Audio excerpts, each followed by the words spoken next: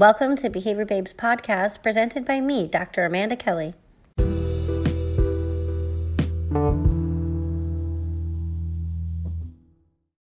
Aloha. Today joining us, we have Dr. Robert Pennington. Hi, Rob. Hey, how's it going? Oh, it's going so good. Thanks for joining us on the show today. Do you mind starting off with a bio or introduction of yourself for our listeners? Yeah, no problem. So I'm Rob Pennington. I'm a faculty at UNC Charlotte in the Department of Special Education. This is about my 30th year of working with individuals with developmental disabilities. Actually, I started even before that. I guess I was a peer tutor in 5th grade and had an opportunity to work with some young children with developmental disabilities next door. And my dad was a teacher at that time, and I decided that I was going to be a teacher. And then in high school, my dad quit teaching and told me not to be a teacher. And like any good skate punk that I was, I said, "Screw you, Dad! I'm going to teach." No, I didn't say it. I didn't say it that way, but yeah, I continued teaching. I started working with families when I was about 18 or 19, working in their homes. Did some picture exchange with a little 2-year-old, and then did all sorts of respite work and tutoring. Then I taught in middle school. Classroom for kids with severe disabilities. Did that for a while, and then was pulled out of the classroom to serve a group of kids whose families were advocating for full inclusion. These kids all had autism and receiving home therapy. And in the early 90s, it was mostly folks from Lovaas Center and from CARD flying out to Kentucky. Started working with those families, which really turned me on to behavior analysis, I think. Then I got tired of working with the adults because that job was really involved a lot of mentoring of teachers that had a lot more experience than I had. And so what I learned is that I was pretty good at working with kids, but it was really difficult to change teachers' behavior. And then I went to Colorado, taught a classroom of kids with elementary age kids with severe disabilities. About, I think 11 of them had autism. And then I came back to Kentucky, worked in schools for a long time. And around 2006, I was recruited to the University of Kentucky. I know it's a lot of information, but so I was recruited by John Schuster, and he is the guy known for kind of simultaneous prompting. Fantastic person. I studied with him, Belva Collins, Don Stenhoff, and several other folks. And upon graduation, went to the University of Louisville. Was there for about 8 years. Loved it. Great program there. Eric and Molly Dubuque are there. Ginevra Cortate is there. Terry Scott, Monica Delano, a lot of great folks. Studied with them, worked there, developed a BCBA program there. And then, like any good behavior analyst, I realized my world needed to change a little bit for me to grow. And so that time I received a solicitation to maybe apply for this endowed position at UNC Charlotte, and I was lucky enough to get it. So now I'm here in another behavioral special ed department. We just started a BCBA program this year, and just working with some really fantastic people. So that's kind of, I guess, my story. And I do a bunch of other things. And now I'm talking to you. I've worked all the way up to get to talk to you, Amanda. Well, I think that's a sequential thing, not a status thing. It's Rob, it's really impressive to hear all of the work that you've done. And I imagine for you, it's just you following your path and continuing to respond to your environment. But the contributions to our field, thanks. Now, I don't think a lot of people get a chance to kind of hear from all of these great players. And so I appreciate you being on the show today.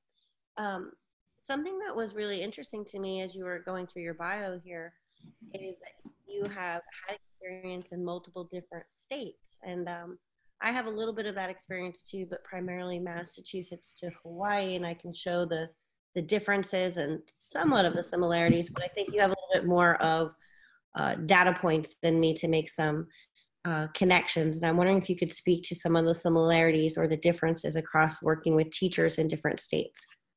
Yeah, so I've done a lot of work. For a while, I directed our Kentucky Autism Training Center in Kentucky. And so we worked with schools in all sorts of districts. So urban schools to our more rural counties. I've worked here in North Carolina, as you said, in Colorado. And then I've done a lot of professional development and training in other states. And so a couple common things that I've noticed is that one, I believe that most teachers want to do the right thing, right? was talking to my undergraduates this week. So it's first year of classes, and I get to teach a behavior management class to undergraduates. I'm pretty kind of psyched about it. Usually I teach graduate courses, but I told them, I said, you know what? A lot of you guys are going to be mediocre, and some of you are not going to be very good, and a few of you are going to be really good. And they were kind of, shocked for me to say that. So we had a little discussion as to why that happens in schools, and maybe tried to give them some strategies to bolster against that happening. But I think no teacher starts out because they want to not be good at what they're doing. And I think that's really important to understand. I think that teachers' frustrations and sometimes their lack of success is usually due to poor training. And that kind of is the second thing.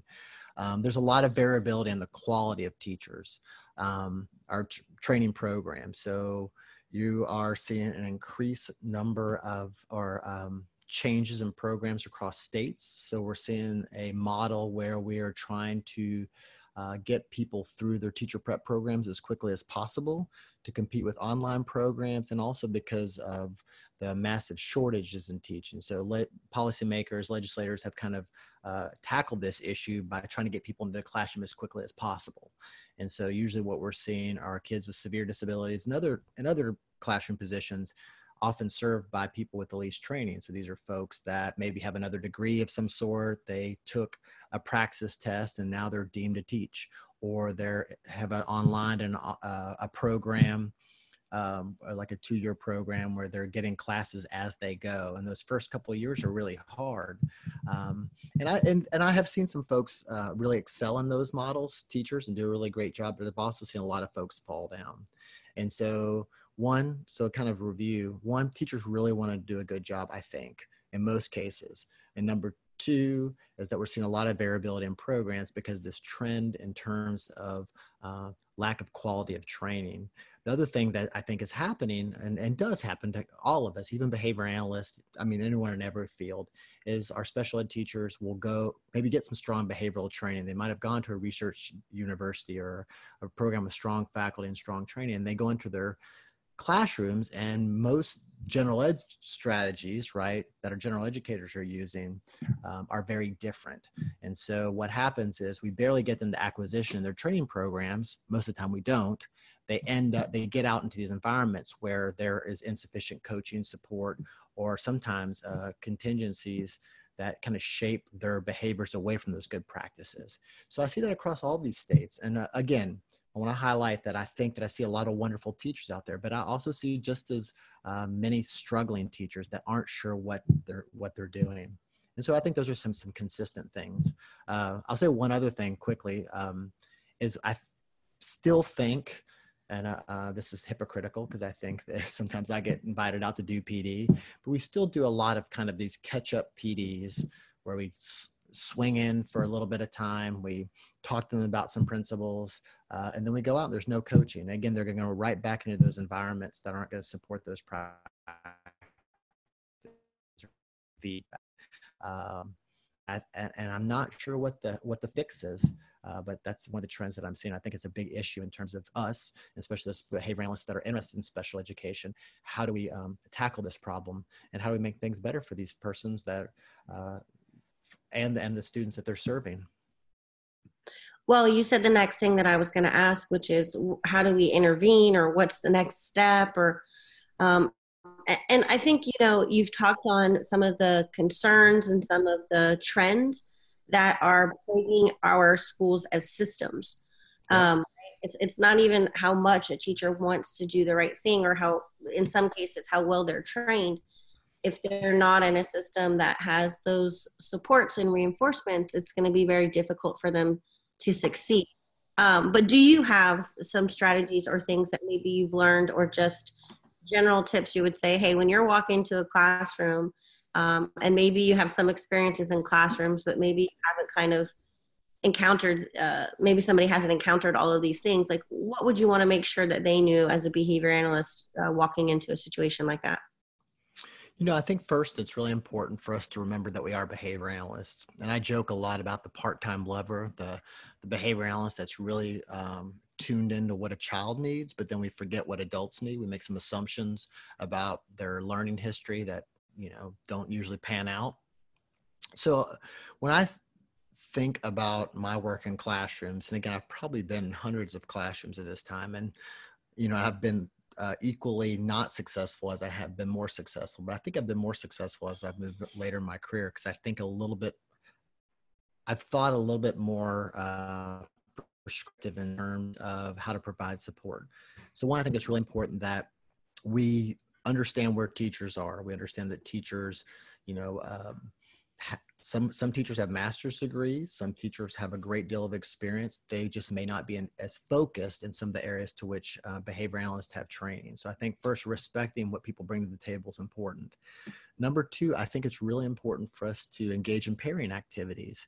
So, the history of a teacher confrontation with somebody in the classroom, somebody coming in to see them, is usually because something's not working well. And usually what happens, they have this history of consultation where somebody comes in, they look at their classroom, they tell them not what's working well, they give them a list, they may give them some steps to fix it, and they come back and hope that the teacher's fixed it. And again, that's not really how good instruction works. So what has happened now is the consultant themselves, the person they're charged with helping the teacher, has already been paired with punishing contingencies. And so you've got to come in and build a relationship, or essentially just pair. So we're doing a federal grant right now. And the first thing that we did, it's a big coaching grant, is we sent our team into classrooms for visits. And the visits, we were to give no feedback except for positive feedback. We told them we just wanted to come in, see how the class operated, and then our folks had to give positive statements. They had to really look for them, but no corrective feedback, no feedback on how they would change their program. So it's kind of a new approach. We're just in the beginning of this grant, so it'll be interesting to see to get some feedback on how the teachers perceive that. The other thing is, I think that, and this is in our wheelhouse, and I think that I think we're increasingly in tuned, or making sure that we engage in this activity, is that we actually do role play. And I think that's really important as well. So we're using the whole behavior skills training module, our model. We're making sure that teachers get up to acquisition. We don't assume that because they're teachers, they should know how to do something. But again, to get somebody engaged in that behavior skills training process, especially when most of us aren't in a position where we hold hiring or firing contingencies, we really have to build rapport with them. The other thing that I think is really important is that we don't, I feel like I'm giving you a long list here, Amanda, so just stop me when you want to interrupt. The other thing I think is really important is that we really, as we're good at assessing the classroom or assessing a teacher's repertoire. So just like an IEP for students, we can't, and I think it's more important with adults, as we can't select everything in their repertoire. We have to think of those behaviors that will make the most impact first, and then move from that. So a couple of years ago, we were working in lots of classrooms throughout the state. And so I developed this classroom observation tool. It's a quality indicator sheet. We go through it. We observe a classroom about an hour and a half. And then from that, we select no more than 3 targets that we want to change. And with those targets, we actually write behavioral objectives. And so instead of saying, I think you need to do better, we're going to say, well, you know what, your rate of positive feedback is this, and we'd like to see it this. You think that's doable? And we work with the teacher and we write a measurable objective. And so then it's not this, it's not the consultant saying, oh, I approve of what you're doing. It's actually looking at data and saying, okay, this is where we were. When I came and observed, you were at this level. And this is a little bit more we see in the research studies, but I don't see it as much in practice. And that's a problem because, of course, our research studies, right, are under these controlled conditions. So we're not sure how this works across all teachers in terms of this kind of continuous data collection method. So I think we need more investigations of it. It's something we're actually going to work on this fall here at UNC Charlotte. And then we need to think of all those other wonderful strategies like that Florence DeGennaro Reed and other colleagues have done, like dynamic fading. So we're going to set you at this level. And if you get to 80% of fidelity on this particular procedure, then I'm not going to come out anymore for a while. Right? But if you can't, then I'm going to increase the rate, because I'm going to increase the rate of feedback or coaching to you. And no matter how much we think individuals love us observing them and working with them, the reality is that they don't want us in their classroom. They're busy. we're just another thing they have to do. So that's a very powerful contingency and a good negative reinforcement set up there that we can, fade ourselves contingent on them staying at high levels of fidelity. So I think those types of practices, I mean, really what I just described is common for us working with children, but I don't think we always we always apply it when we're working with adults. I mean, I was with a colleague and then we're going to do this in the current grant. We want to select measurable targets, and we want to graph data, and we want to give individuals their data.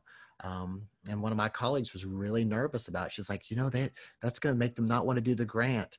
And a part of me speaks to, well, why not? Right? This idea of I think you have to sell the narrative, but teaching, there's not good or bad teachers, right?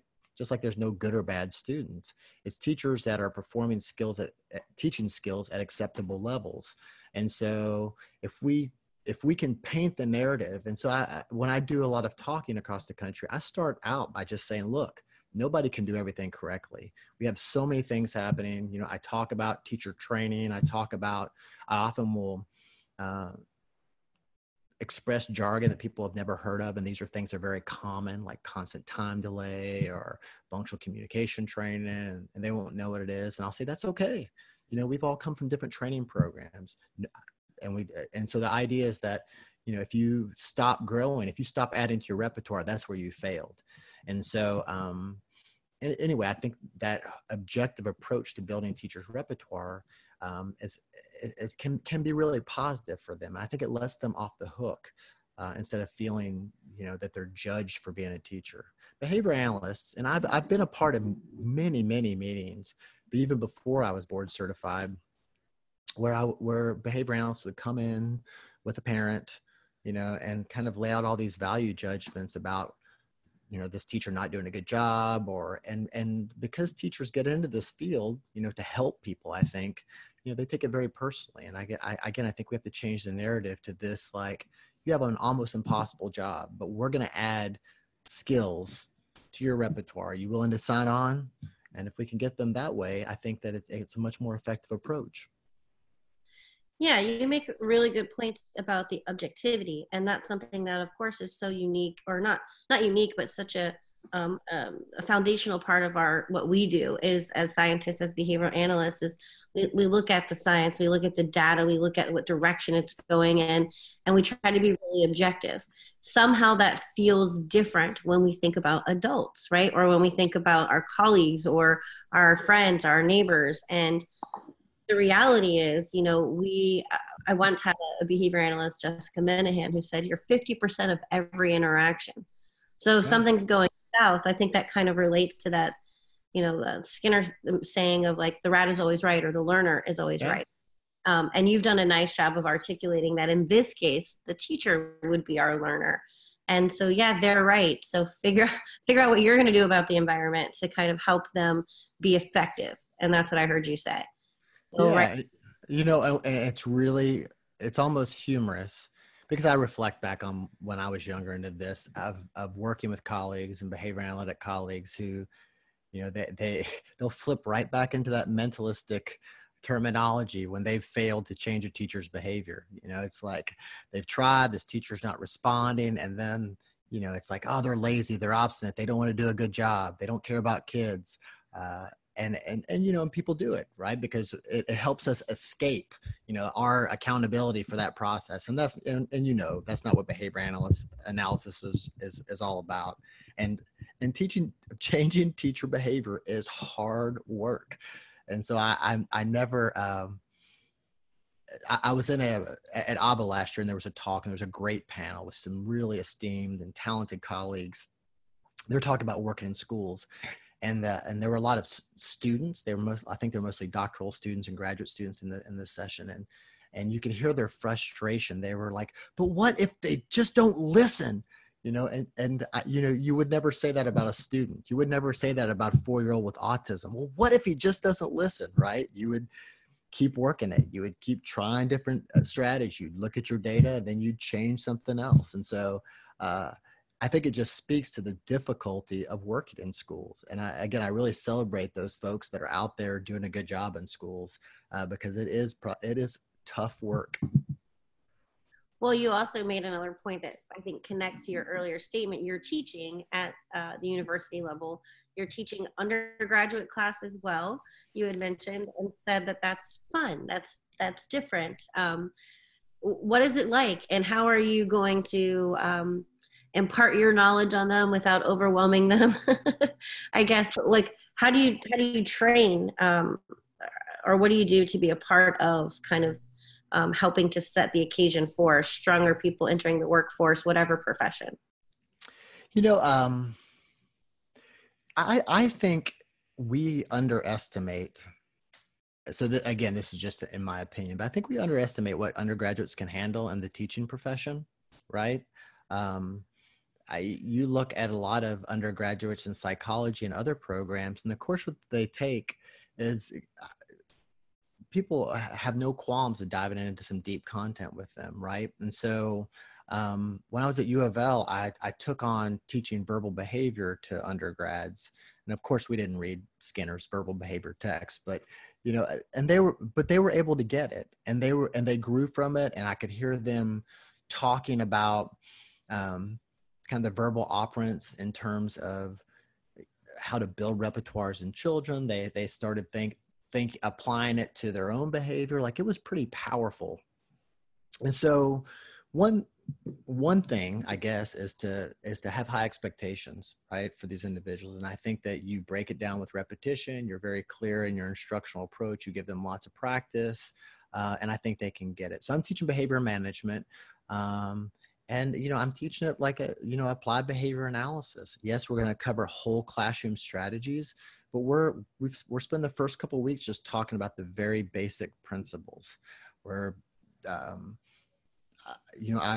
wrote a text a little bit ago that was about, is applied behavior analysis for everyone. Really, really light text. So I've caught a couple chapters from that. I've got a couple chapters from Alberto and Troutman, some readings, and we're spending a lot of time just breaking down the 3-term contingency. And it's so great seeing their eyes light up, like, what? Like, is this why this is happening? And so I think it's okay to spend a little bit of time with undergraduates, really getting into the underpinnings, those foundational principles. Whereas I think in teacher prep programs, oftentimes we're really worried about or sometimes I think we skip those things to make sure they have all the tactics. And I think that's important because, as we're seeing, again, shorter teacher education programs, people want to make sure they get everything in. But I believe that with a solid understanding of the principles, right, you can be a lot more more flexible, and responsive to individuals' needs. I think that you not wing it, but I think that individuals can just make changes to the environment that are logical and make sense. They don't have to know the name of every single procedure. Now, they're getting some of that in my course, but I think that that's the approach we're taking undergraduate. And again, I don't know. So we've only been in. Next week will be our second week of classes, but so far they're hanging with me, and I haven't scared them too much. And so, yeah, I don't know if that answered your question. I think I started rambling there a little bit, Amanda. Oh, I think it's just fine, and you answer the question however best suits you. The thing that I took away from what you said, Rob, is raise our expectations, and these are things that, for those of us who have worked with young children or individuals with autism or related disabilities, we already know that. We know to break things down. We know to pair. We know to reinforce. We know to shape. We know to change the environment. We know to go home and reflect and revise and come back and do it again differently. But I think, like you said, there's sort of that disconnect with adults. And so raising the bar is a really good part. Now, you mentioned writing a text. You mentioned creating a tool. You've mentioned some of those contributions and publications. Can you delve a little bit deeper into any of those resources, or something that people might be able to go to later? Yeah, I guess so. I don't want to make this a commercial for stuff, but so yeah, so about 2 months ago, I was approached by the AAPC, it's Autism Asperger Press out of Kansas. And Brenna Smith Miles, she said, hey, we would like a book on applied behavior analysis in our kind of repertoire, I guess. And I said, well, all the great books are already out there. You don't need another book. And she was great and said, you write it any way you want. So I started writing the book myself and then realized I was in a move. And I was like, I'm never going to get this done. So I was able to recruit a bunch of wonderful colleagues. And I wrote some of the chapters myself. And the whole idea was I want you to write to a very lay audience in any way that you want. So that's what the book is. So it's multiple chapters on all the kind of basic behavioral content, I think, and people are able to write to a lay audience and kind of have their own approach. So I have some really great people. I have Matt Tincani talking about verbal behavior and communication instruction. I have Melinda Alt, from Woolery Alton Doyle, 1992, doing the systematic instruction piece. I have Greg Hanley. Greg did his version of functional behavior assessment or functional assessment, and it's an amazing chapter. But anyway, we have it. So I did this, other activities, the classroom, the Autism Low Incidence Classroom Observation Tool. We made that because we wanted a very quick and dirty way to assess what's happening in a classroom and kind of give teachers a way to, technical assistance providers, a way to assess a program for coaching purposes, and then teachers a way for them to kind of self-monitor. We've written a lot of papers, myself and team, on just basic instructional. In the last couple of years, we had one on extinction. We had one on just fading procedures after functional communication training.